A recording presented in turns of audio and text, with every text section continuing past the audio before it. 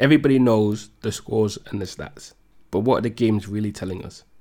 Welcome to the Ball and All podcast, where we dissect the topics from the Premier League games and debate issues in and around the wider world of football.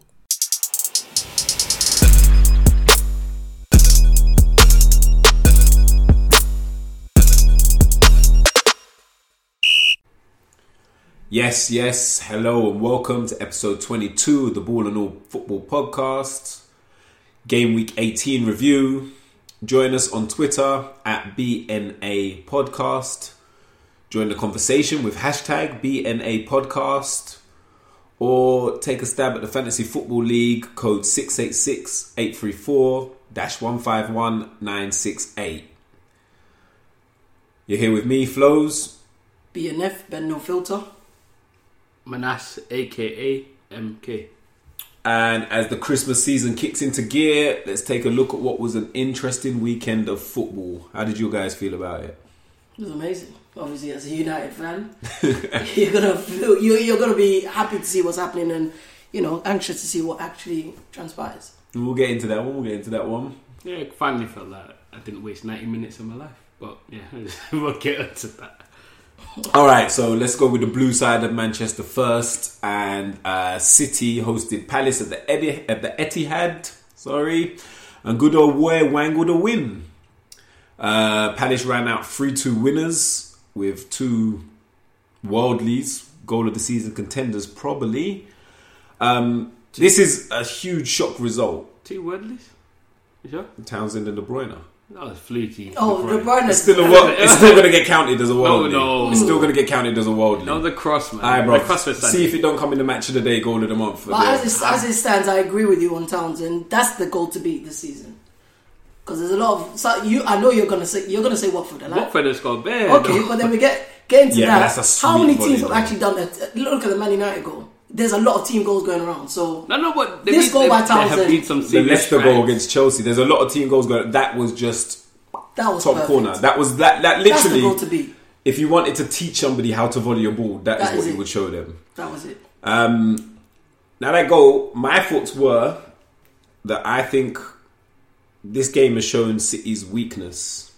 That goal from Townsend, he didn't get closed down. The guy that would have closed him down in that area, Fernandinho. City without Fernandinho, he's not fit again yet after his slight injury. And it was only just today that I noticed they don't have any backup defensive midfield in their squad. Like, he's literally the only defensive player that they have outside of actual defenders. Of course, they put Stones in for the Leicester game in the Carabao Cup, and they've put him in again today, but it was ineffective. Is that their weakness? I don't think it's the only weakness, because as like the last few games since the Watford one, when they were 2-1 up, and then Watford had a little revival. Mm-hmm. Since then, they have been kind of found out that defensively they're not the best. And Fernandinho was playing in that game and a few games afterwards. Oh yeah, of course. He was playing, and they were still looking vulnerable. So, like, come to now with Palace coming now, Fernandinho not there. It looks like they just seem like they've, without Fernandinho there to protect, they've completely abandoned defending. They just don't know. So obviously he's the glue that helps them better. But even with him there, they're not the most solid team. No, they're not the most solid team. We know that they're not really one. They don't really care about clean sheets, is the way that it seems. And to be fair, it's not just about scoring the goals. You've got to keep them out at the other end, which Palace also did manage to do. No, I was just going to say, same thing obviously happened midweek in the Carabao Cup. Yeah. Leicester, Stones in the middle again. It's definitely a weak point to them, because without this defensive mid, having De Bruyne come back, Aguero coming back, they still couldn't get any goals, and they were still vulnerable at the back. To come over to the Etihad and do that shows there's some big gaps. Then I'm going to call out Pep here, right? Stones, I know he's a ball-playing defender, so you can assume that he can play in midfield. Right, that for me I think is a bit stupid. Delph, play him in midfield. That's where he originally played. Play Delph there. Then on the bench you've got Zinchenko, who's been around for a while. Play him out there. Yeah, you can play play him in where Delph was playing at left back. You can do that and think. So that's just that for me. Pep causing trouble. Why are you playing someone that Stones is not the most accomplished defender, so now moving him into a position that is foreign to him. Come on, Like, you're asking for trouble there. I don't know. I think it was. I'm not going to say a gamble worth taking, but like you say, he did it midweek against Leicester, which they were taken to they were taken all the way to penalties by Leicester. And the other thing that he should have realised is, Puel didn't play a full Leicester team. A lot of people were complaining. A lot of Leicester fans were complaining because they felt like, we would rather have a good cup run than you be trying to focus on the league. We know we're not going to win anything in the league, so. Even against a weak Leicester team, Stones couldn't really do a job in the middle. So, yeah, maybe he should have realised that. On the other side of it, though, as well, I think there was some good play from Crystal Palace. Like I say, it's not only about scoring the goals. You've got to keep them from scoring at the other end. We spoke the other week when Chelsea beat them. Did Chelsea have the blueprint? And saying, obviously, Chelsea had a higher level of defensive players. So maybe not every team could do that. I think Roy has found the blueprint for the lower half of the table teams. They were tight, they were compact. They cut off the wing play. We look at Wan-Bissaka. Had a great game with Sane. Sane ended up spending a lot of the game pushed in rather than out on the wing because he was getting no joy out there. But also, like you mentioned with Townsend, besides the goal, he was covering Wan-Bissaka a lot of the time. Oh, very well. Wan-Bissaka pushes in, keeping that back four tight. Townsend was on the right back position. He was always there. So the whole team in general set up well, organised well, and it worked perfectly for Roy. And City couldn't play through, and as we know, if they can't play through, they don't have many other options. The other thing that I thought was interesting about Palace was a lot of the time they had 10 men behind the ball, but not in a kind of desperately holding on way, but just in all right, we'll let you keep control, we'll let you keep possession. But they were ready for counters. They were ready for counters. It wasn't 10 men behind the ball out of fear. It was more like, this is exactly how we're going to play. Because of how they played, the City couldn't play their usual run down the wing, cross it in, low on the ground. Even their goal, the first goal was crossed in. I'm not sure who crossed it in. Delph. It was Delph. Delph to Gundogan. It was a brilliant cross. But this is not the typical City. It's not the typical. He crossed from deep. Yeah, he crossed from very deep. Something they don't usually do unless that's not fair. That's the Gundogan scored exactly the same goal against Man United. Yeah, but that's what I'm saying. It's not their typical blueprint. But that was the build-up play. Their blueprint is Sané or Sterling on the edge. Someone crosses it in, tap in. They couldn't do that at all because of how compact they were and how they kept guys behind the ball. If you look at Sané and Sterling for that match, they were, after the first 25 minutes, they were tucked in. And there was no outlet for them. But it's very true. But I think, all in all, I think it's a great win for Palace, because I was coming here today ready to talk about Roy and how long is he going to get away with. I mean, I've talked about it before. How long is he going to get away with these shoddy results? But I guess I'm gonna have to relook at that. Yeah, but as things happen, they're beating probably the best team in the country. They play Cardiff next, they'll lose that. Probably. If they can play like this continuously, they may not win all their games, but it's a big booster for them. Very much so. And like I say, it's not anything to. It wasn't a lucky win. It wasn't a 1-0 and held on. And even with that, they couldn't get a normal goal. De Bruyne's one was a random cross. It was lucky. It was a lucky. Do you know what I mean? Yeah. So they've done themselves proud. I would put it forward that this was that Crystal Palace's performance was better than Chelsea's. This was a better. Crystal Palace's win against City was better than Chelsea's one. That they were more thorough in it. And the other thing is, I guess Townsend's hair's back, and so is his mojo. Man's the Samson of the Premier League. I thought he was losing his hairline, to be honest. I thought that's why he was shaving it, but obviously not. So with that City defeat, Friday's game, Wolves 0, Liverpool 2. So Liverpool now 4 points clear at Christmas, 3 games till they play City. 2 stars are shining, first in the league at Christmas, and the partridge in the pear tree. Fucking hell. It's Christmas, isn't it? If I throw that in. But nah, on the real though, can Liverpool actually win this now? 4 points clear. Only 2 teams, which in Liverpool, have flopped at this stage in previous seasons. Can they actually go on and win the league? I'm still not convinced. Obviously, City have had the blip there, but I think Liverpool's blip is still to come. They're not going. I don't They've think only they're going the whole conceded season. 7 goals all season. I don't think they're going the whole season unbeaten, especially when the fixtures get congested in February, March time. My question would be, what would their blip be? Fair enough for the Champions League coming up. That's what I'm saying. It's going to be. I think they've got enough personnel to do a job. Even when the big guys like Salah or whoever's not performing, Shaqiri comes on and gets a couple goals. So with this, I think the stability they've got in the back with Van Dijk, somewhat Alisson, and now Salah coming back in form, I think they should be fine. You know what? You just said what their blip be. Their blip is going to be their defence. As much as everyone's lauding them, and I just said they conceded 7 goals, but they're lucky to only have conceded 7 goals. In terms of like Wolves, if Wolves had a striker, they would have. Wolves quality, they would have scored, and they probably would. They should have beaten Liverpool. They had bare chances. They just couldn't. Their they quality was the problem. I mean, we've said that for a long time. So now you take that to a better team. Like obviously they got City coming in a couple games time. Just against a better team, and when like further down the season, when certain players are tired and stuff like that, they're not going to be able to. Okay, then listen. This is what I'll say to that. Every league has that kind of situation where the lesser team has good chances, like if they had a better striker. You say that about many of these teams, even Palace to some degree. So the question is, why would that be the problem for Liverpool? They're beating the team that's in front of them. Because it's only going to happen so many times. What I was trying to say is, they play Man City. It's usually the case where when it comes to play maybe the top 4, so to speak, that's where you have to out-tactic someone to gain the points in that respect. But this is what happened with the lesser teams. So I don't think it's going to come down to just maybe a Man City game or a Tottenham game. We're not going to hope maybe Wolves get a better striker. It's just this is what would happen. No, but I think the point he's making is that if that's the way they're playing in this time, in this congested fixture time as well, if they're getting lucky against a team like Wolves, when they come against City, when they do have those clinical finishers, City will take those chances that Wolves didn't take. I don't think he's saying that it will come against a Wolves team that are clinical finishers. I wouldn't say they were lucky in that respect. I think Wolves had chances they didn't take, which is fair enough, but Liverpool made their own chances as well. No, but I mean, how many times did Liverpool give the ball away to Wolves in that game?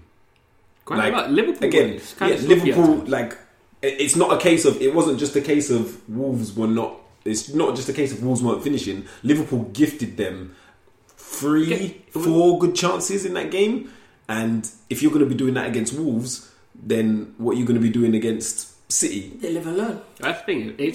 This game has been it's basically 2 of their biggest stars of the season are the ones that were the difference in this game. Salah, obviously, and then Van Dijk. That's it.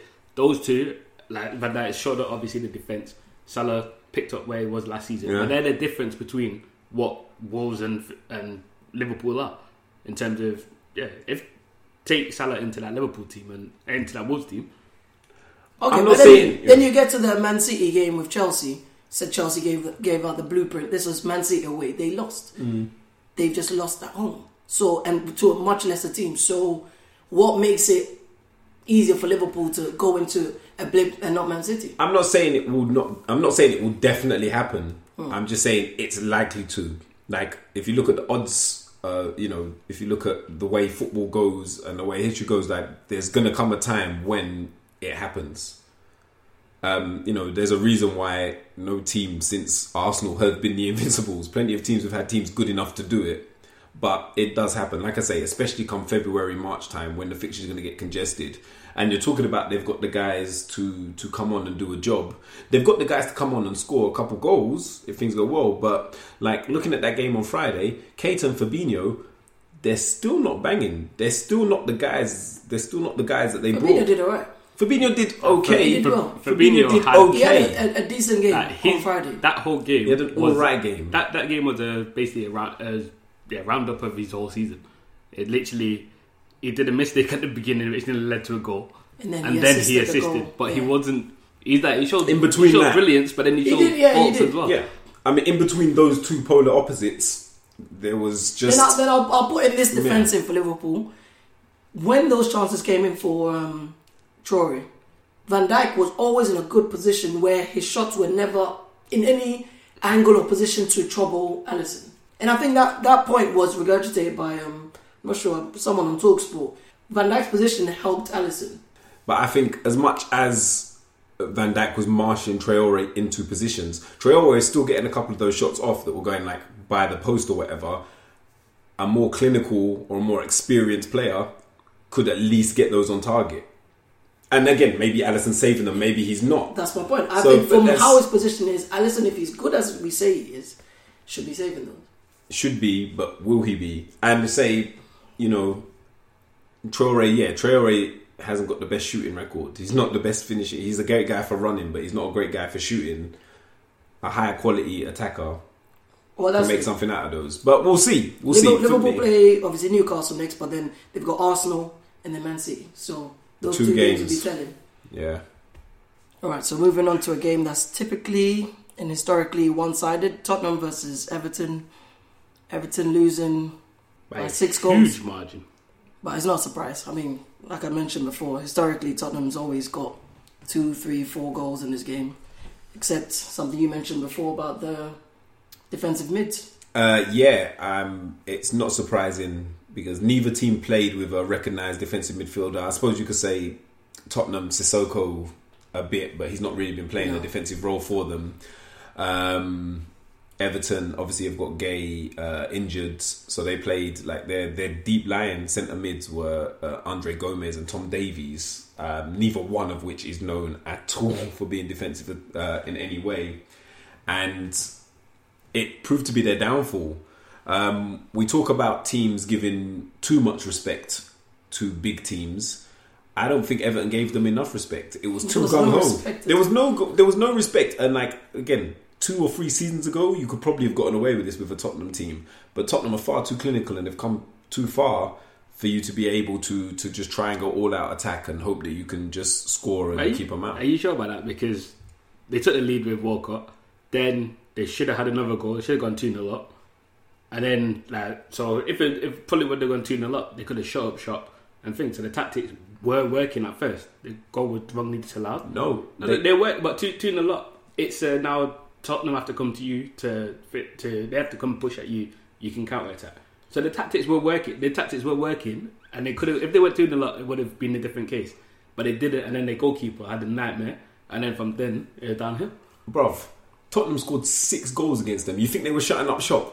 Like I told you, outside of Keane and Zuma, they did not have a defensive-minded player on the pitch. There was no way they would have been able to shut up shop and Tottenham wouldn't have got something out of it. You really think if it was 2... So the I really think if it was 2-0 down, 2-0, they're still going to come back and... You're 2-0 down is still in the first half. Like 30 minutes into the first still in half. the first not half. even 13 minutes. It was in the first 20 minutes. No, I think maybe they could have... Like, I'm not saying guaranteed that Tottenham would have been able to come back, but I think the game plan that he went with was not made for scoring a goal and then shutting up shop. It was not made for scoring 1 or 2 goals and shutting up shop. It was going toe to toe with Tottenham and being able to match them. The pressure goes off you, so then you can then. So like, I'm just saying you're saying that they went they abandoned tactics and they went gung ho. I'm saying no, they didn't.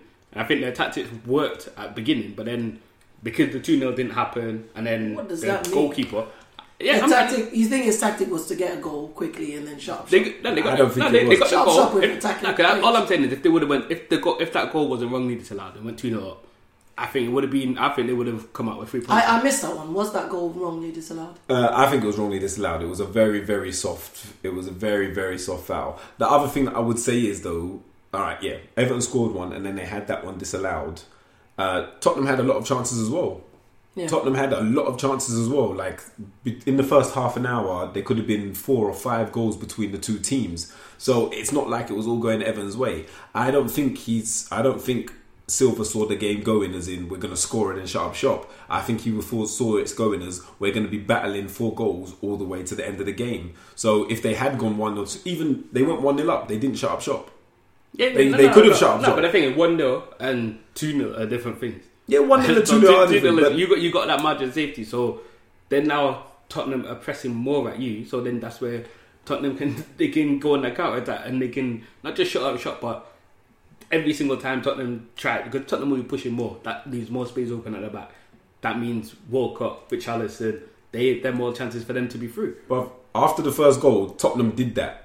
Tottenham did that usual thing where they kind of just like panic and just pushed forward. And Everton struggled straight away. Tottenham imposed themselves on the game almost immediately after that first goal. So I mean, again, it would have been a fortuitous scoreline for them to be at 2-0 up and to have the luxury of trying to be like that. But they didn't have the players on the pitch. Like, they had great counter-attacking players, but I don't think they had the players on the pitch that could stop Tottenham attacks for the counter-attacks to happen. 3-1 at half-time is very telling. Even if you had a good enough game plan, you can't crumble so easily after one goal. Because they scored it within 6 minutes. Tottenham had scored it, and it was 1-1. By half-time, they had scored 2 more.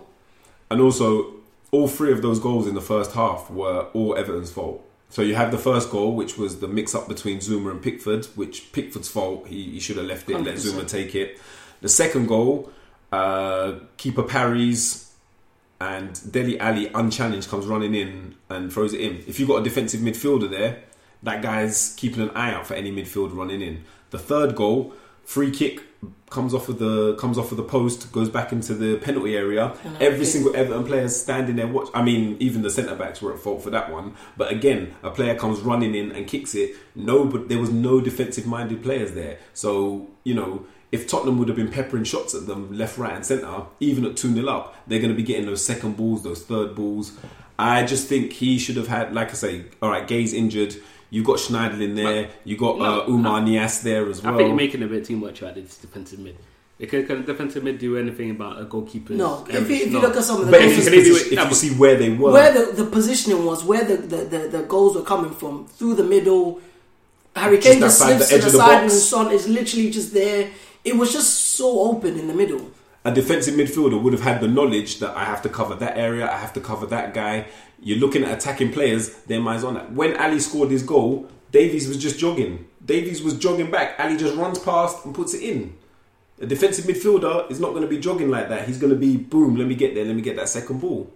Hey, so is Marco De Silva then missing a trick? Like, obviously, I know Idris Gana Gueye is injured, McCarthy injured. So then... there wasn't. It was just Schneiderlin. Sorry, it was just Schneiderlin. Yeah, but Schneiderlin to offer at least something to the... Because they were getting carved apart as well. Like, the fullbacks were pushing too high up the pitch. After the first 10-15 minutes, they had to stop doing that because the defence were just getting carved. Like, the balls going between the two defenders were ridiculous. But, yeah, I think on another day against another team, that probably could have worked. But Tottenham... Nah, it was too much. Like I said in the beginning, there was no respect. They've got Burnley, Brighton, Leicester. These are the kind of games they can try. Not against a Tottenham. Exactly. Especially after the last 5 games. After the they've City lost game. 3. They had 3 losses, 2 draws. I wouldn't be trying that against Tottenham. No, and like they tried a similar thing against City. It didn't work either. So like we've gone through the 3 teams now with the race for first. Liverpool, City, Tottenham. All 3 obviously can still go for it. Is it still just a battle of 2? Or I think it's a battle of 2. I think it's a battle of 2. Tottenham are only 2 points behind City. Yeah, but I think in the head-to-heads, Tottenham are the weakest of all those 3. Like, which one of them 2 are they beating? You can't write them off. I can't write. I won't write them off. Given the difference they're in not points, winning. you can't write them They're off. winning. They're not winning. Like I said, it's gonna come down to the head-to-heads between those 3. There's only so much pressure they can. But that's what I'm saying. I'm like, you look at those games. Which of those games do you see Tottenham winning? Tottenham, Liverpool, Tottenham, City. Which ones of those do you see them winning? I can see they could pull out a draw. No, but I can see them winning either of the games. On the day or whatever. But based on form now, and the way the teams are playing. Based on form and how the teams are playing, I can see Tottenham definitely beating Man City at the moment. What? Because they lost 1 game to Palace. Well, they've lost 2 games this season. They can be beaten. Clearly. So can Tottenham. Clearly, because they're lower in points than them. Okay. We'll see. Another upset as Leicester take all 3 points from Chelsea at the Bridge. Jamie Vardy scoring a beautifully worked goal to give them a 1-0 lead. Going into this game, there was a lot of talk that Claude Puel's position may have been in threat. That if he wasn't going to get a few points over this Christmas period, he would be he'd be packed off. Basically, taking a look at it, they're now 9th. They've taken 10 points from their last 10 games. Is it warranted that his job should be under pressure at this point in the season? In that kind, I mean, they're 13 points off the top. if they hadn't won this game, they would have been 10 points off the bottom. Sorry, if they hadn't won this game, they would have been 10 points off the bottom. Should there be talk of his job being in danger at this stage? You know what? I'm going to say no on this because, first of all, that middle part of the table is very tight, so it looks deceiving. You could lose a game, you drop places, and then you win games, you jump up places. But then the thing is, they've got to put Leicester into, like, the whole of Leicester season into perspective here. They've had, not because of fixtures or anything, but they've had a difficult time this season, obviously with the owner and all of that. So not just that, he's got to be a man manager at certain things, and obviously tell players that you're not like fixed up on the pitch and stuff like that. But then also you got to remember, you got to be emotionally sensitive as well. You got like some of these have lost their good friend and stuff, so it's a bit harder than just saying like.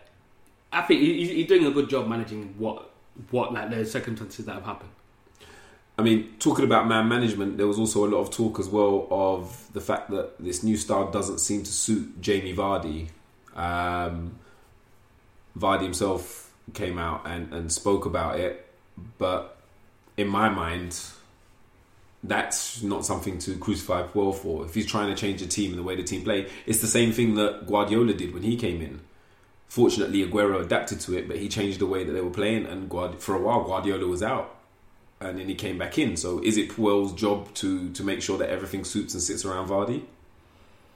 I think the main thing for that was because he is he's a key guy now for Leicester, really. I mean, since Mahrez has just gone, and obviously they lost Kante already. So everyone would think, you need to play around his strengths.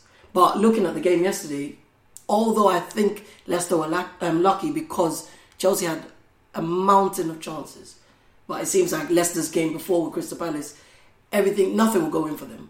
It was just Leicester's day. But he got a goal, and the goal was a good goal. It was through the same passing play that Puyol wants to play, through Maddison and a good through ball, Vardy running in from behind. So, I mean, he can work in the system. It just, I guess, like you said, he said he has to keep working at it. Just keep working at it. Simple as that. Because it was a beautifully worked team goal. Like, that is what Puel wants. Like, from back to front, great passing, great running. Flipping the coin and looking at Chelsea, nothing would drop for them. What's their excuse? Because obviously they had a game in midweek, but only 5 players that played in the Carabao Cup game played yesterday, sorry. And out of those 5, only one of them was an attacking player, which was Willian. Their players were fresh. They were just as well rested as the Leicester players. They did miss a few chances, but should they be putting them in? I think, this is just my own opinion, I just think they're lacking a proper striker. It's been one of their main things, and I think if they had a striker, they wouldn't rely heavily on like a Hazard or whatever. So when they have someone that's doing the job already, they've got a mix. Yeah. But now it's like they don't have it. So they have to use someone in a makeshift position here and there. And I guess it doesn't fully execute for them. With Chelsea, like obviously new manager coming in, all that, and then they went on their unbeaten run with City and Liverpool for a while. Their whole position of where they are it looks a lot better than they are. Yeah. Really so like these are the games that they would have lost this earlier in the season. We would have been like, okay, this is just how it is. Like, they're adapting and stuff. But it's like I don't know. I don't see. It's just they're just not there. They're nowhere near the finish article, and it's just where they are. But the thing about it, if you look at the number of games, they've only had like 3 losses in the last maybe 10 games. But I think this is only highlighted because it's at home, and it was Leicester, which they should. But you saw the game. I mean, you saw the chances they had, sitters here and there. They should have really put Leicester away. But I don't know. I just don't think it was one of those. It's just one of those games. Nothing was going to go in for them for whatever reason. But I think if they definitely had a striker sorted, I mean, they'll be. Given what the predicament they're in now, they would be doing a better job. Are they still top 4 come the end of the season? If that's their problem, and they're going to be dropping points to games like this. If they strengthen, which I reckon they will in January, they should be. I don't know. In terms of the Leicester goal, is the defence terrible? Because the person I was complaining was Rudiger, and he's the defender. Yeah. So what's he complaining about? I think maybe he's complaining more about that no one was putting anything in at the other end. But it's true. Maybe he should be looking at himself first, because that they still could have got a point out of it if that goal hadn't gone in.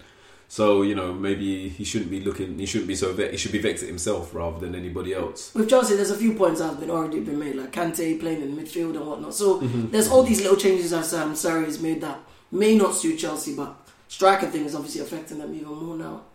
Fair play. So over to the Emirates. Arsenal 3, Burnley 1. Arsenal finally win the first half, innit? Yeah. Actually finally win it. Put It's the first time. Put that record to rest. But yeah, there's been a lot of talk recently about Ozil. Unai Emery dropping him numerous times, stating tactical reasons as the reason why he's been dropped. But then he comes in and he pulls a pass that no one even saw apart from him. He's the only one that saw Kolasinac. And Kolasinac. Yeah, I don't even think Kolasinac saw it. He just ran it. But the only thing, like, stokes up a lot of stuff like Ozil. People say he's good, he's crap. Is that Arsenal better with him or are they better without him? I think it's made no difference. If you look at this kind of scoreline against this kind of team is what Arsenal's been doing pretty much for most of the season, bar that Southampton blip. But he says he took Ozil out for tactical reasons. They won the games that he took him out of for tactical reasons. So I guess he was right.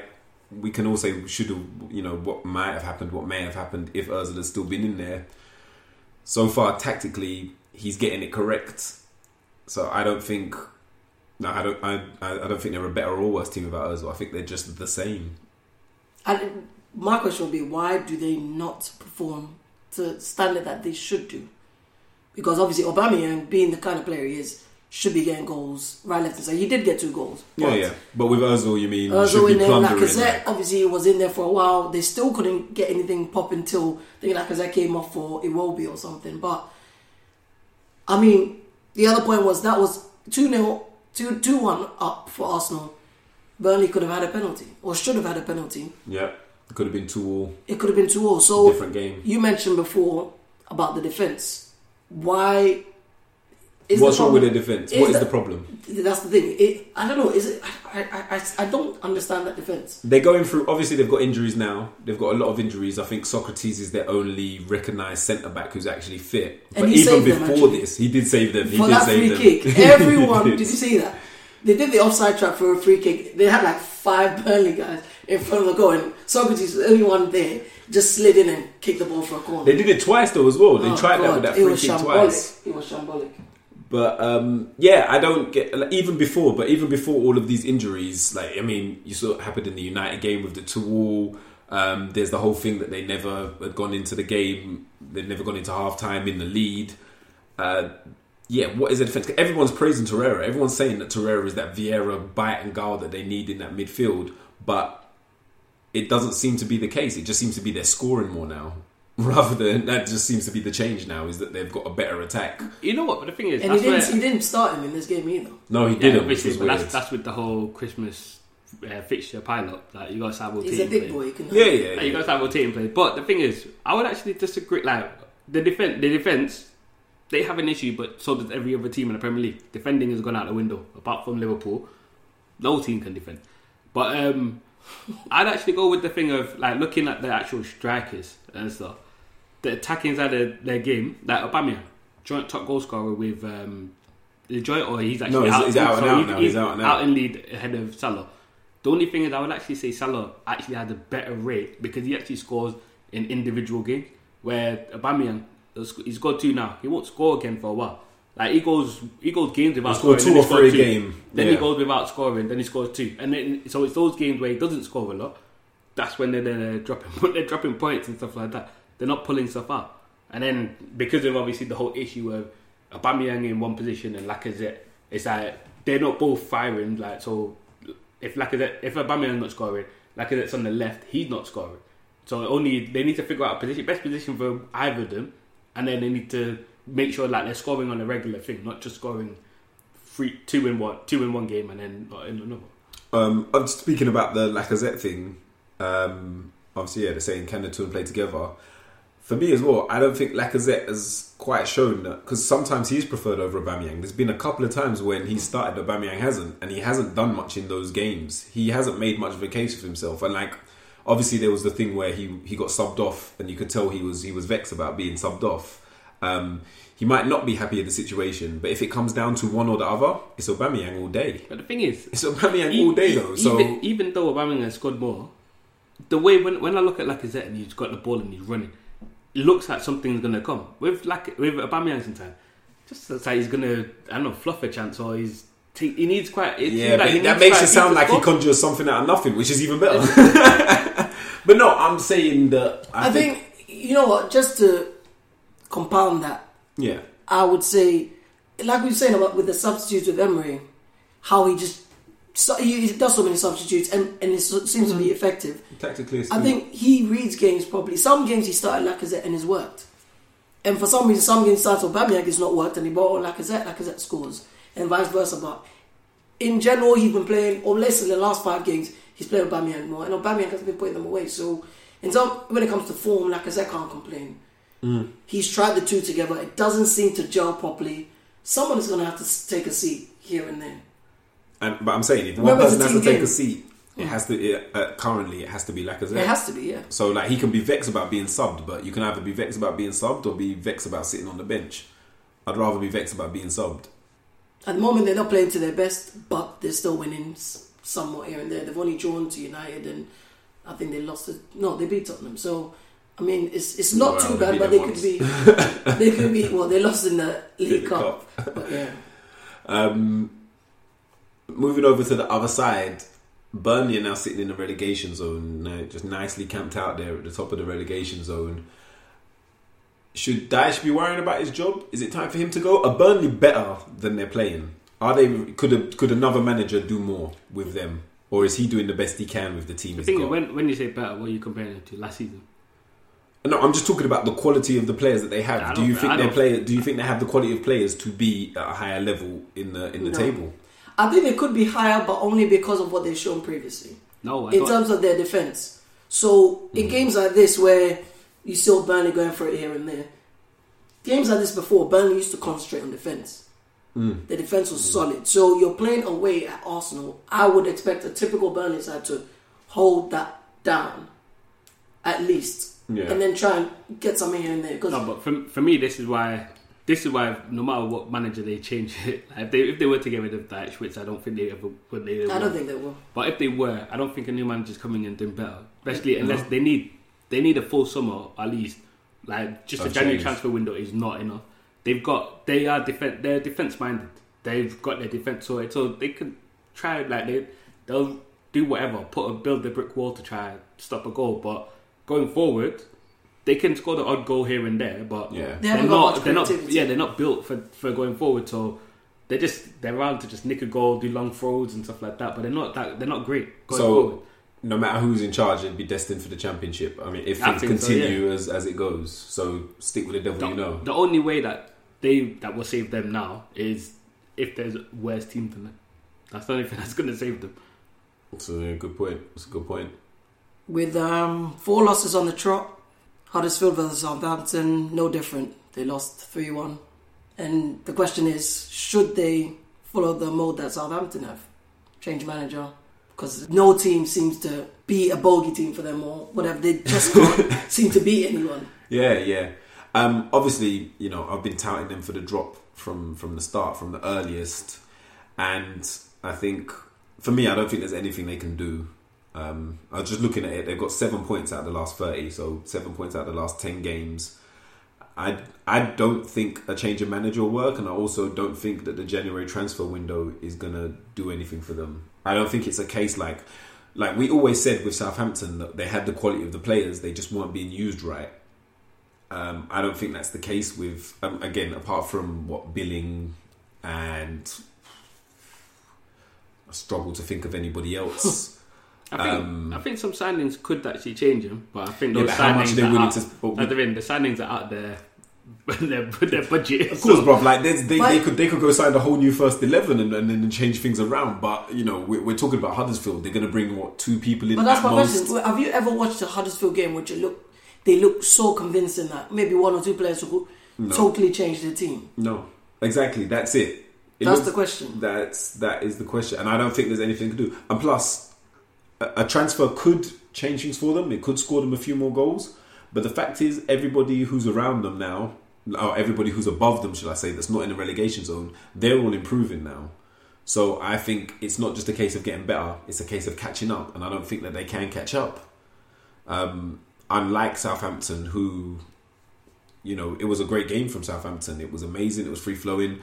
I remember earlier in the season, I think it was the Chelsea game. I said they had some chances to get at Chelsea, but they were too scared to. And there was a couple of other games this season where it's been the same, where they were very hesitant. The shackles were off. Like I said, it's that new manager smell, like that. He's given them belief, but it's not just that. It's not just that they're playing with no fear. He's also built them and set them up in a way for them to do the best they can. No, definitely that smell. It must be completely magic tree in the car. It must be such a good smell because Heath was literally so bad that his performances, but cleared out that stench. Yeah, and to add to that, obviously you have to shout out the youngest player to score for Southampton. The 18-year-old apparently. 18. He looks older than me. He was born in the 80s, bro. They need to do some bone density checks on this guy. Like trees. No, that's like because he maybe is 18. Yeah, I don't know. We're shouting out some, but yeah, you know what? They're getting goals from right, left, and centre now. They beat Arsenal. Redmond is looking like his old self. Danny Ings coming back seems to be someone that's. I mean, he's got 7 goals already. Yeah. So to be injured for that long, coming here and then now to get 7 goals. Although, did he get 2 goals the last game? It was 2 in the. Was it 2 in the? Yeah, it was 2 in the Arsenal. So game. I mean, these are all positive points for Southampton. Højbjerg is getting assists. I was about to say Højbjerg, very influential in the team, and you can see why they bought. Because I thought he was going to be a great signing when they first got him, but had looked like that so far. The only issue now is, and it's not really an issue, it's just unfortunate timing. Their next 3 games are West Ham, Man City, then Chelsea. Obviously, if things go the way that they're expected to, they will lose the Man City and Chelsea games, which could put them right back into the danger zone. The West Ham game... West Ham should be a good test for them. West Ham should be a very good test for them. It's at home as well for them. You know, based on the Southampton of old, I would say the most they would be looking to get out of those 3 games is 1 point, which obviously wouldn't do anything for them. And if that does happen like that, then they will be back in trouble. But I think during the month of January, February, they could probably build it back up again. I just think this run of games comes at an opportune time. Over to London Stadium. West Ham's winning run was brought to a halt by Watford for 2-0 defeat at the London Stadium. This was an interesting game because they both went into it on the exact same points in roughly the same kind of form, and the winner, which turned out to be Watford, were catapulted from down around 12th and 13th up to 7th. Like the Chelsea-Leicester game, it seemed that nothing would drop for West Ham. That seemed to be the difference. It was a very exciting game. It was pretty end-to-end. I just think, not to say that stuff didn't drop for them. I think they were lacking a little bit of quality in this game. They had quite a few chances. Antonio especially. Hernandez here and there, but I think Watford were just well organised. It seemed, I think we were talking about it before with Anderson. He couldn't get a game. He's been one of their main... him, Snodgrass, and Noble to some point have been instrumental in how they've been playing. So how this game panned out was not the way you expect them to play, given they've had 4 wins in a row. So I think the difference is, so Kiko Firmino kept Anderson very quiet, which is something no one has been able to do so far this season in terms of teams that are around them.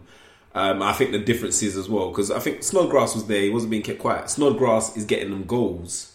Noble is doing well protecting that midfield, but Anderson is not only scoring goals, he's a creative outlet as well. And I think without that, they were restricted to less chances or less clear chances, as well as not having his goal input. I don't know. I think you're giving West Ham a bit too much credit. Like, obviously, Watford dealt with them, but their 4 games that they've had, obviously, it's against lesser teams, and so they've had a false pretense a bit. and now they come against the first good team and they've lost. So the realities are they're not as good as they are. Yeah, but it's not to say that they were outplayed by Watford. Anything that you can say that Watford did to West Ham did to Watford. It's just that obviously Watford had that penalty and then they tucked that chance away at the very end of the game. I wouldn't say that they were outplayed by Watford. It was a good end-to-end game. Either team could have come away the winner on that day. That was the difference, was that West Ham couldn't put it in the back of the net, but they had their chances, as many chances as Watford, if not more probably, but again, it didn't drop for them. It wasn't even him. Watford just looked to edge it, and like you mentioned before, last week, was it 2 weeks before, mentioned West Ham way of playing. Maybe it only works on lower teams. Exactly, all the teams they play were like bottom half of the table. So really, this is their game. Did we, obviously, we talked a couple of weeks ago about the fact that they could make top 10, top 8, I think you came into. Were we overestimating them? This is the thing, this is where with the talent they've got, they should be able to make top 8 easy. But with what we've just seen, especially them playing at home, it brings into question, can they actually do it? But why not? Because between West Ham and Man United is 5 points. So why can't they finish? They can finish top 6. They can, and they should. Top 6 easy. They can and they should, but it's a question of, like we're saying, the teams around them, can they beat them? Yeah. It's not just a case of them getting those points. Because we're not saying they should do it, but if they're doing it to teams below, the teams around them, if they can't beat them, then what happens? No, but that's the thing. They can have, as it's been put, it's an off day. Off days happen. Then, but on the flip side, if they can then recover and snatch points as they that's the question. Was it an off day? Are we saying it was an off day, or are we saying that they weren't good enough? Given the evidence, which you've just said as well, the bottom teams they can beat the top teams, and looking at it now, they're 12th. Everton, Wolves, Leicester, Bournemouth ahead of them before Watford. Given this evidence, I wouldn't expect them to beat any of those teams. No, but that's the thing. Like even Watford, looking at them, they had like a couple of weeks ago they were on a bad run. Then they turned it round. So it's like these type of teams are all similar. Anyone on their Except day, these guys have shown a pattern. Which pattern? Of beating the lower teams and not the teams around them. I know what you mean. What Watford did. No, I mean West Ham. That's why they can't make it in, because they can't beat these teams on top of them. But then in fact, you can actually say exactly the same thing with Watford. Because look, if you look at their runs, the teams that they've beaten, they beat Wolves, which is a decent team, but then it's Huddersfield, but Watford are in Cardiff. And out. Watford don't have a blueprint. These guys have a blueprint of, we'll beat the crap out of these teams, but we struggle against the top teams. No, but did they have a blueprint though? This is the thing. These are just a. It looks like it's a pattern. 4 wins against these teams. First team we come against, bang. Who do they play next? Let's see. To be honest though, just to throw something in there as well, maybe one point I wanted to bring up, and it speaks to what you were saying about Watford being better than them. I do think maybe Watford do deserve more credit, because you just said that Watford went for a bad run. Watford have lost 4 in their last 10 games, but out of those games, 2 of them were Man City and Liverpool, which are games they would be expected to lose anyway. So looking at it, they've lost 2 games, and then the other one was Leicester, and the final one was Newcastle, which we all know was a bit of a mad result. Watford had their chances. So out of those 4 games they lost, one of them could have gone either way. One of them would say it was unlucky. So I wouldn't even say that they've gone on a bad run. Like, they just had a couple of difficult games that they weren't expected to win anyway. So maybe Watford are a much better proposition than their place in the table was saying. Again, it just came up to how the fixtures were put together. It's just interesting though, actually. With Watford, when they were going on a bad run, it seemed like Deeney and Gray were completely dropped. Now, Deeney's been brought back in. Yeah, I think he was injured for a while though as well. But it's the new pairing, Deeney and Deulofeu, yeah. But he's been brought in, and it's a bit more energy, and obviously he's club captain and that. He galvanises the team, tells them. Oh yeah. Push. So has that been a bit of the revival? I'm not sure. I think the revival is Deulofeu. Deulofeu just is on game. Deeney, come on, how many shots do we see him miss? Fair enough, he scored, which is fine, but he got. And that was a penalty though. Doucouré also had a chance, but Deeney gets some chance, which he should be finishing. This is where we get into the quality thing. I think his presence is important. His presence is important. That's the thing. Similar to what I was saying about Ozil. Are Watford better with Deeney or without? They're better with Deeney on the pitch. Well, this one, no doubt. They're better with Deeney. Although kissing the ball before you take a penalty is nasty.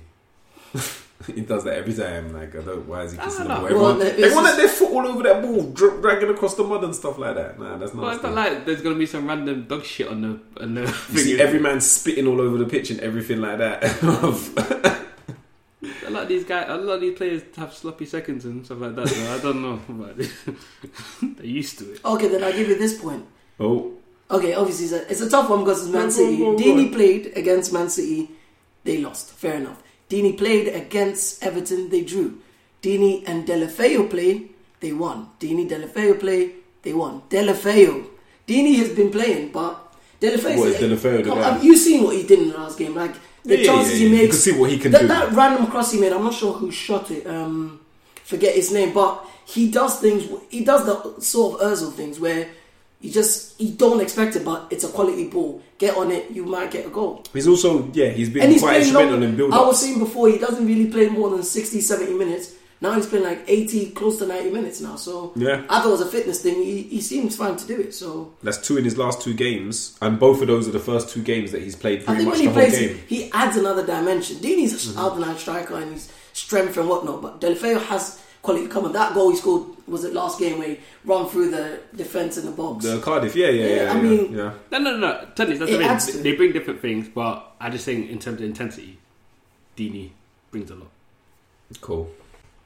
Over to St James's Park, Newcastle 0, Fulham 0. Fulham managing to keep their first clean sheet of the season. Boop, boop. There's not too much to say. This obviously lack of quality in that, but Ranieri obviously focusing on defence, but then also they had a chance to actually win the game. They had a good few chances. That was like that Mitrovic shot. I think it's a penalty.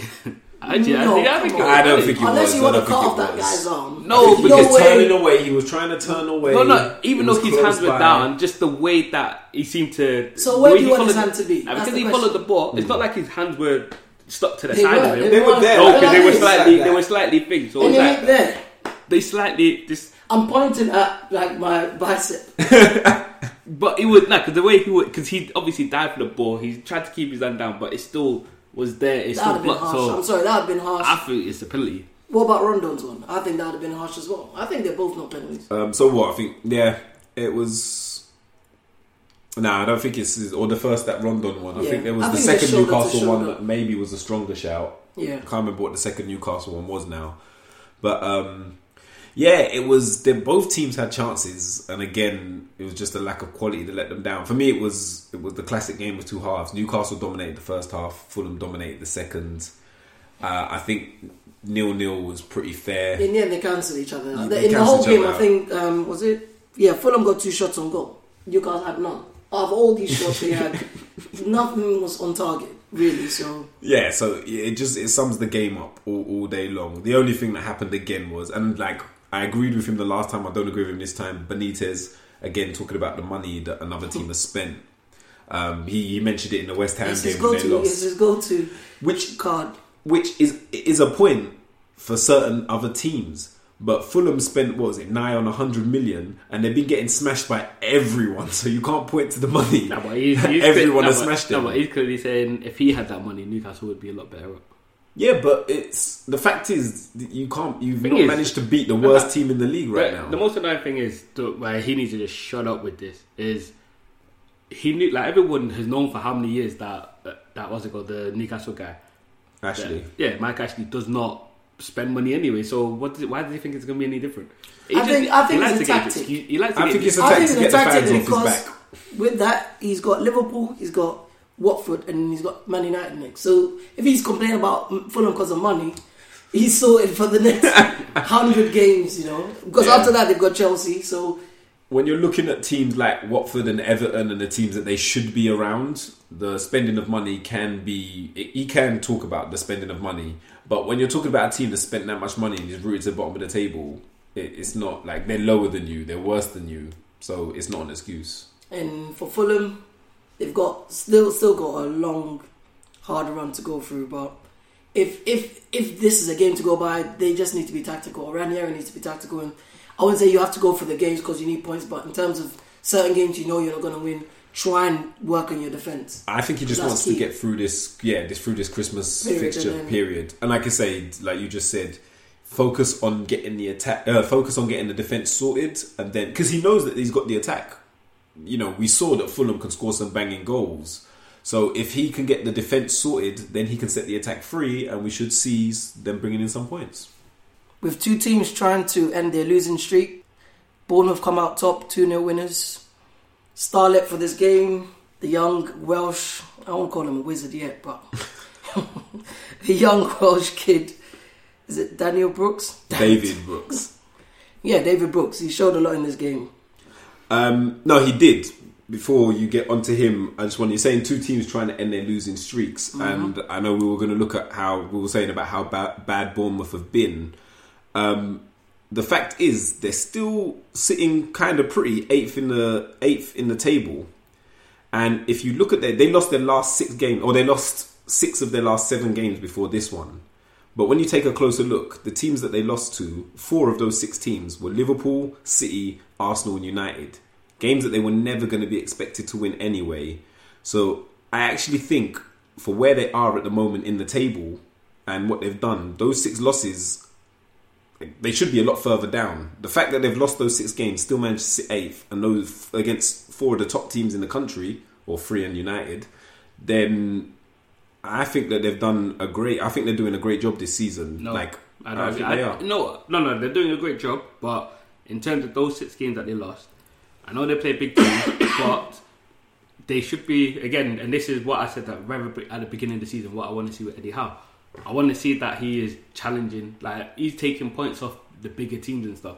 You can't be always talking about, we ain't got we're not as big as that team or whatever, and we can't compete with them. Crystal Palace has shown they can go to City and win. It can happen. And it can happen, but wait, did you say Eddie Howe's been taking points off the bigger teams? No, I'm saying he should be because right, obviously he has it. Like they've lost, they lost those games against the bigger teams. But I'm expecting to be seeing a few draws here, like taking a couple points from some of the bigger teams. That's what they should be doing. They are, as you said, why they're not known for their but that's the thing, defensive prowess mainly the only thing Eddie Howe does is he goes for the game. That's it. But that's his main thing. No, but the thing is they're safe. There's no what's it called? They've got no thing of them being relegated. That's not happening. So what else is it next? They need to push up in the league and try to take points off the bigger teams. That's what they're doing. They did try. Obviously, we saw the Man City Bournemouth game. They gave a good try, and on another day that could have worked. The United game, they could have got 2-2 out of the United game. Even the Arsenal game as well. The only game, but they went for it. It's not that they didn't try and go for it. It's not good enough though. It's just still. I think that's more down to what he's got to work with than the fact that he didn't do it properly. As we approach the second half of the season, I expect now when they play these teams again, they need to take a couple points from the bigger teams. I think they can take a couple points from the bigger teams. That's the only way how they're going to progress. They're the best of the rest, pretty much. They're one of the best of the rest anyway. So now they just have to be able to snatch a few points from the bigger teams. I think he's taken them as far as he can take them. I don't think they can get any better than it. All right, they can snatch. All right, you say they have to snatch some points off the bigger teams. It's going to change nothing. Like, they're not breaking into the top 4.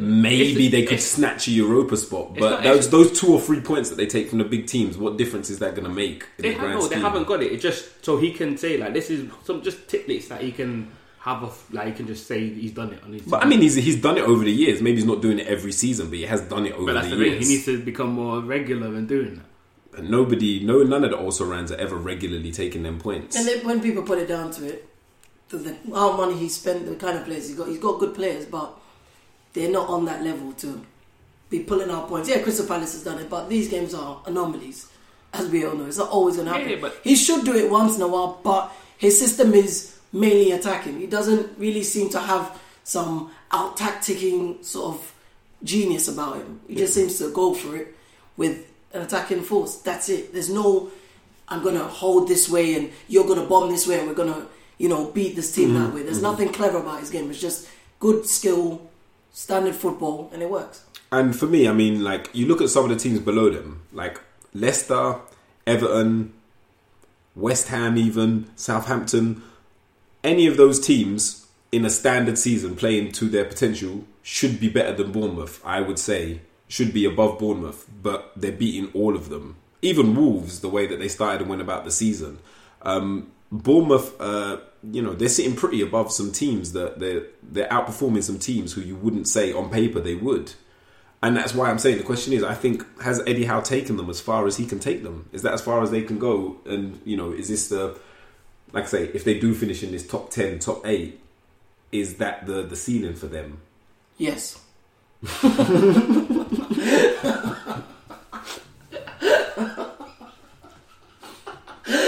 Which is fair enough. I think so too. I just had to put the question out there. The sending off Dunk. Sending off, 2 yellow cards, 1 for mistaken identity and 1 for an actual foul. I'm just glad the referee doesn't see colour like that. The fact that he could mistake Dunk for Locadia, it warms my heart that we've come this far, kicking it out. No, it's a mistake. He shouldn't have got that first booking. The second booking was completely warranted. But I kind of get why he did it, because if you look at from his angle, Dunk's foot comes across, and then he thinks, okay, so he's the one that tripped him. Obviously, what's his name? Locadia obviously fouled him first, so I can kind of see it. But I don't know. You were mentioning before that he think he can get that rescinded. Yeah, he should be able to, because it's the yellow card. You normally can't appeal yellows, but in mistaken identities, you can say it's nothing. So he won't have the suspension brought from the red card. So maybe he's lucky for him. Hopefully. Obviously, one of the main focal points of this weekend was United's first game under interim manager Ole Gunnar Solskjaer after the sacking of Jose Mourinho earlier this week, and the response was resounding. A massive 5-1 win for United against Cardiff. And, it was a completely different type of game from what United fans are used to seeing under Mourinho. As I said in the intro, I just don't feel like I wasted 90 minutes of my life. I actually enjoyed watching a football match. It was exciting. I mean, with the whole news of him coming in and with what we've seen with Mourinho, most United fans know that in certain games, we did not need to play conservatively. So... I mean, Martial, the kind of attack we have, we expect to see more of attacking, which is exactly what we saw. The players were just going for it. The defence seemed a bit more sound, but as it was, because of how high our wing backs were in Shaw and Young, it just seemed to be more of an attack than a defending game. And even from the penalty, it was just a silly nonsense from Rashford, but Lindelof that was playing looked like he was a proper baller. Those little things that ran we into saw. the opposition box twice. Yeah, okay, you said I should have mentioned this being only Cardiff, but I say it's only Cardiff because if this was a Tottenham or someone else, it could have been a different game. But it was good to see them express themselves, and I think it's a good stepping stone because as the games go on, they can learn and build from how Solskjaer wants them to play and back to more attacking football. So it is a good point to bring up that it's Cardiff, and Cardiff aren't exactly, a dominant force in football. But if you're looking at a 5-1 against Cardiff, Liverpool beat them 4-1, City beat them 5-0. So if as a team you're beating Cardiff by the same margins as the 2 top teams in the league this season, that's got to be some kind of measuring stick. To be honest, for me, you actually look at the scoreline doesn't mean too much for me, because you actually look at the goals. 2 of them were deflections, 1 was a penalty. So these are random things that could just happen over games that makes the scoreline bigger than they actually are. But the main thing for me in this, I don't care if it's Cardiff or whoever, but it's the actual play that United did. Which was Which was the second? Yeah, what was the second deflection? Herrera's was deflected. The free kick deflection. It wasn't deflected. That was better. The slightest deflection. The free kick deflection. The slightest deflection. I know what you mean. But if you actually see it, as much as you think it's a lot or not, it deflected. It deflected it by like 2 degrees. It was still going in the same area. It was still going in the same place. Did it touch the guy? Yes. Fair enough. I don't really was it still going in the same area? I don't really rate the first 2 goals myself. I just thought the goalkeeper messed on the first one, the second one was deflected. Fair enough, but the other goals. But not every goal could be a wonder goal. But then that's the thing.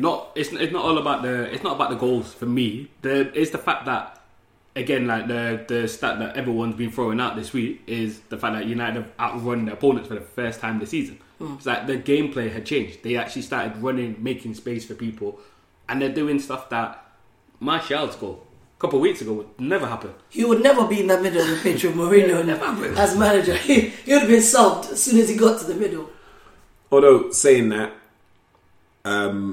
obviously the 3-1 loss to Liverpool, but there was the 4-1 against Fulham the week before that. So United are, alright, it's not 5 goals, but it was 4-1. Yeah, but and like you say, if you're saying 2 of those goals, no, but like that's a 4-1 against a lower ranked team. It was still a high scoring game. But as I just said, it's not about the scoreline that's mattered for me. Again, in that game, it was very robotic. It was a dull performance. Even though we come out 4-1, it was dull. It was like just slow. We got to the thing, like, again, there was some, what I would say, fluke, like Ashley Young's goal was fluky in that. But it's just very rigid, and you just knew what was going to happen, and it's predictable. This one is just free flowing. It's like, it's a throwback to the old United thing. I'm not saying that United now, we're here and this is it. We're far away from that, but at least this is the starting point. It's a good step. And they move, they go from here. Even what you compared before, the other games, the other teams didn't do much either. Fulham, 2-0, 2-0. 2-0 Liverpool, 2-0. Man City beat them. This was in the League Cup though.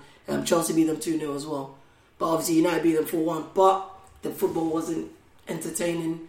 And previous results, I mean, for me, Southampton, Palace, telling games. Games like that. And even before that, Sevilla. So for United as a whole, Mourinho didn't seem to push on when the third season started. And now with this change, with Ole coming in, is the feel-good factor. Like you always say, the new manager smell and all that. So, but then that's the point. How much of this result, like I say, I'm glad that they won because I wanted to make this point, and if I made it when they lost, it just sounds like sour grapes. How much of this one result is down to Solskjaer? It's 50-50. 50% is down to Mourinho getting sacked, and 50% being Ole. 50% is it's like having a manager. It's like having a manager that's a real dick. He gets sacked, you're like, oh, thank God. And someone else comes in that you kind of like, it boosts you even more. So, but then in terms of, for instance, the team sheet, obviously, he's just come in fresh. You not think that like Carrick and McKenna would have had a heavy influence on guiding him on how to play this game, this first game? This is how I see it. The team picked out was Carrick's 100% because Ole just came in. He's just finding out who's who and what's what and what's going on. So Carrick would have. I mean, you could see it on the touchline. He was always giving him advice here and there, but his presence and he was still ushering stuff here and there or barking some orders here and there, telling him to play wide. So he had basic inputs into the game, but it's just that whole freedom of playing without Mourinho that helped it. That's a bit. I think you gave too much thing to the 50% Ole. I don't think he's got nothing to do with it. I don't even think the backroom staff had minimal to do with this. I think whoever they would have put out, whichever 11, the players, they wanted to prove that they as much as everyone tries to say they're trying to be professional or whatever, they down tools for Mourinho. They were not playing. Now this game, they bounced back and they were running around more. They were doing everything a lot more. It's going to be telling to see if they're like this in a couple of weeks' time. Will they still be able to keep the same energy? And that's when the backroom staff and Ole, if they actually making a difference. But for this game, they were always gonna. It was always gonna be that they were always gonna turn up, and they were always gonna think. It was no doubt it's gonna be like against Cardiff. They're gonna tonk them. Okay, so now just looking at some of the topics going on around football, we know what the biggest thing was in the world of football this week, and that was the sacking of Jose Mourinho. Once Mourinho was gone, there was kind of a lot of trepidation and anticipation for who would replace him. Left field appointment of Ole Gunnar Solskjaer on an interim basis for the next 6 months. What I want to know is, once those 6 months are done, what's next for United? Where do they go? What direction? We know there's a couple of front runners. Who's the most likely? Or is there another option that we haven't even seen yet? I think before that, even within 6 months, we've all identified Ed Woodward as our commercial director, but he's been moved into this whole football director type role. He's the chief executive now. He's doing everything, and it doesn't suit him in terms of transfers and how the team plays and whatnot. So it's been mentioned, obviously, United are looking for a football director or someone that could see over transfers or the type of play, certain football aspects which he has no inklings on what to do in that position at all. No, out of his depth So completely. they need to really look at that while this is going on. So whoever does come in has a basis to go off. More so than just bring someone to start their own brand of football like Moyes did or LVG or even now Mourinho. I think Have something that's United based, this is what we want, and then the manager plays with that. Oh yeah, but obviously we know that director role, that technical director role is coming in regardless. But I think they will come in at the same time as the manager. But I think in terms of United and the strength that they put into identity and a way of playing football and bringing through youth, who the next manager is a very, very important decision. With Moyes, with LVG, and with Mourinho, I believe there was kind of a clash of ideologies, and United never made the decision of, do we back the manager and realise their vision, or do we have to steer them towards our vision? And all of them were kind of caught and trapped in the middle, and you saw the results over the last 5 years. So, you know, we all know the names that are on the table. The two big names are Poch and Zidane.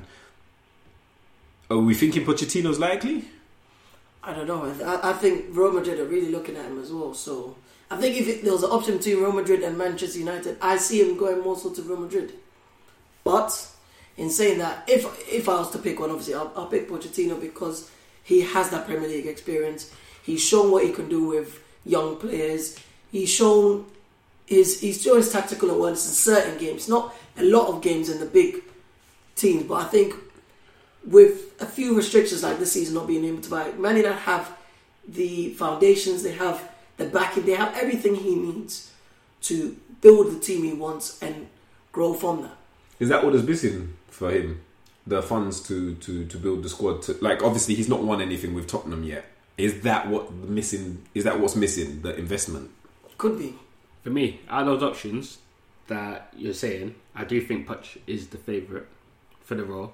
And I really do think it's his to turn down. And the reason for that is United, obviously, with you mentioned the sporting director role, they're sounding out Paul Mitchell, who he was at Tottenham. He worked at Tottenham, but he worked with Poch also at Southampton. Oh yes, he was at Southampton. Yes, he left Tottenham because of a dispute with Levy. With Levy, yeah. Where is he now? Yeah, It's not at Leipzig. He's is it Leipzig? Yeah, he's at Leipzig. Yeah, he's at Leipzig. So he's over there. Done a very good job as well. United have sounded him out with the fact that if you bring him in, obviously he's already worked with Poch.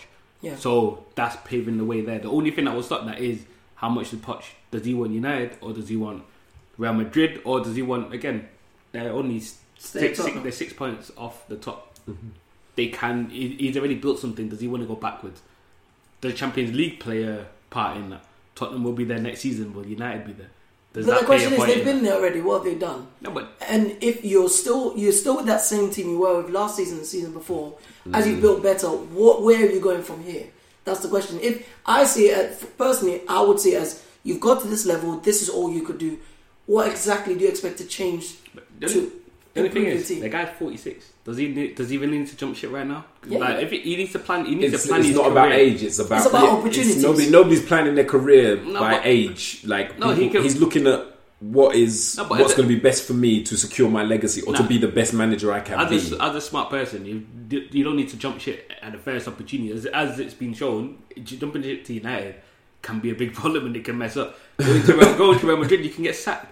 After how quick, so it's not always at the moment he's safe where he is. So But that's does he like- not want to again be a legacy, go into New Tottenham Stadium, just one season of that, and then The Close them thing out. with the whole Man United situation for Pochettino is the bad comment that comes. David Moyes, fans were 50-50 about him. Thought small team, blah blah blah.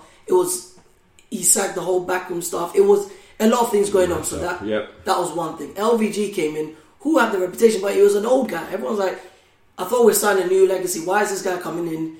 We weren't too sure. The signings he made, Di Maria, losing Di Maria in the end, everything seemed to look like it was going well at the beginning, but as it went, it wasn't working. People weren't convinced. It was like, he's not even going to stay there for more than 2 years. Mm-hmm. That changed.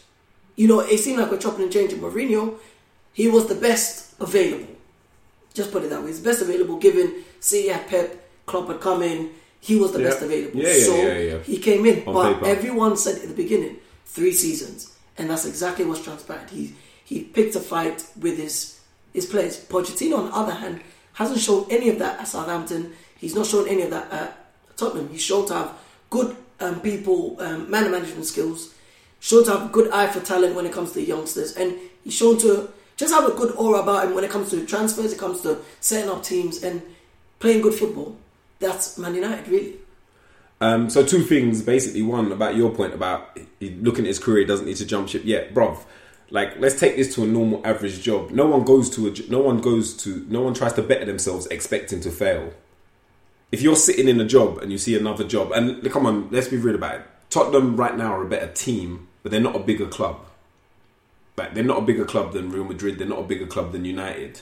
So if you have a chance if somebody offered you a chance for a promotion, you're not going to be like, nah, I'm just going to stay. Like, you're going to take that promotion.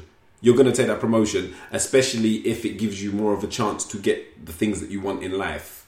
That's maybe he's not that kind of guy, maybe not. But if you go by how people generally think, that's what happens. The second thing you're saying about whether it's Madrid or whether it's Tottenham, the guy loves Alex Ferguson. Like, Alex Ferguson was a big influence on him becoming a manager. Alex Ferguson was a big influence on his management style. He's very close to Alex Ferguson. I think following Alex Ferguson's footsteps would be a very big lure for him.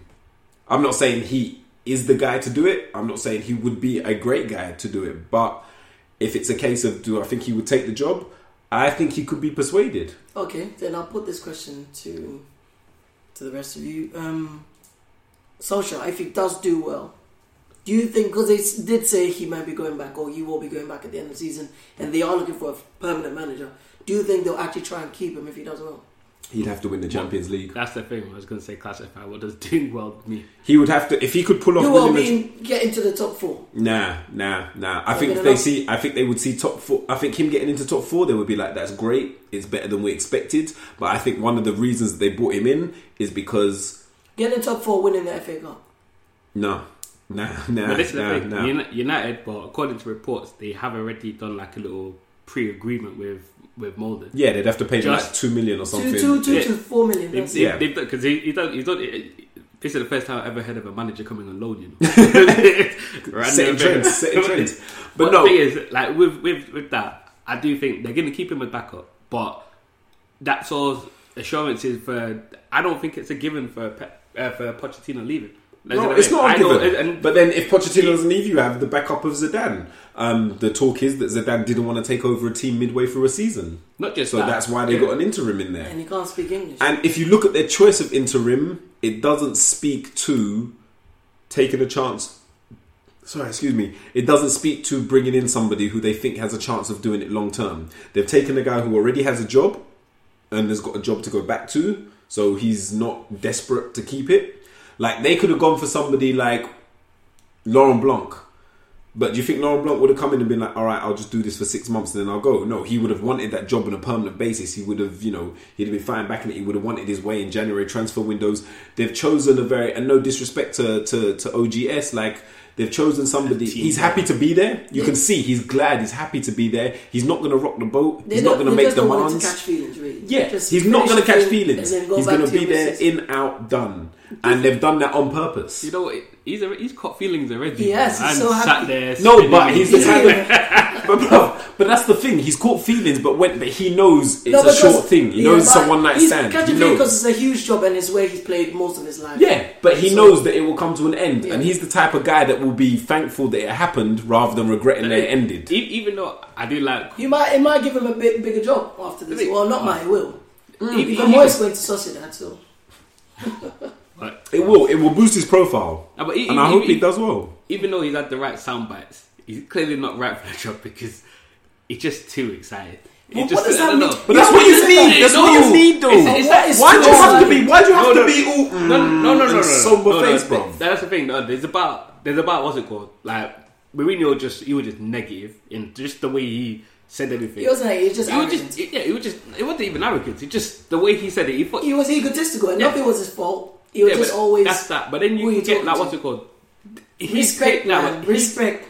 With Ole, and this is the same with kind of a bit like Moyes as well. It's just they feel like, oh, this is such a big opportunity. I'm just loving to be here. It's like if you know you're ready for the job, you come in and you fit. The difference between him and Moyes is Moyes was a kid in a candy shop.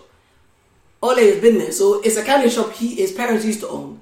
He's been in the round shop and just come back to it. Also, the other difference between him and Moyes is Moyes came in and tried to make it his too quick, too soon. Fired all the backroom staff. He was like, I'm going to stamp my authority, my name. He tried to make it the Moyes show. Solskjaer understands this is the Man United show and I'm one of the cast here. Like, Moyes was trying to be director, producer and everything and it didn't work. Fell on his face. There's key differences between the two of them. Anyway, time will tell. I mean, Cardiff is just Cardiff. Next few games will tell. I think what's the biggest game from? Is it Tottenham or? Tottenham's the next big one. Tottenham's the next big one. But the results for the next few games will be. I'm excited. Like most Man United fans, I'm excited, especially after 5-1. On to the fantasy football. Back at the number 1 spot. I gave it up for 1 week. Mr. PN thought, yeah, he's there. He's gonna take it. 1 week, 1 week, and you're lucky you got saved this week by Kane and Ali, but you were flopping before that game. But anyway, highest for the week, Mane, 90 points. Who has got the lowest? Looks like Michael Shirley, 26 points. He's gone back to his old ways. Does he want to get kicked out of the league? Because he's been consistent in getting shit points. But for a couple of weeks, he was getting big boy points. That's how he managed to drop all the way up to where he is now. How's he dropping all the way he's managed to get all the way up to where he is, but then he's gone back again. It's because of things like playing captaining Aguero. he's front line. Well, Wilson, I think most people have started to ditch him now. He's still got him. Aguero hasn't. He's been injured and then he hasn't properly started. Everyone's got rid of him. And then, because he came on late, isn't it? Yeah, but bro, 2 points as captain, that's a standard 2 points you get for just being in the game, bro. And then Jimenez. People, I removed him out because he gets goals every 2 games. This guy hasn't even got points on the bench to say, he missed out. But yeah, catch me if you can, though. Still top. Close to halfway through the season, next week halfway, but we'll see. I'm hoping to start picking up the points now, this is where I usually come in. From January going, that's me, so... Are you waiting for that second wildcard? Yeah, 100%. Well, as it stands, January is where I come from. But we'll see. Okay, so that's it for this week. Join us again next week for more of the same. I've been Flows.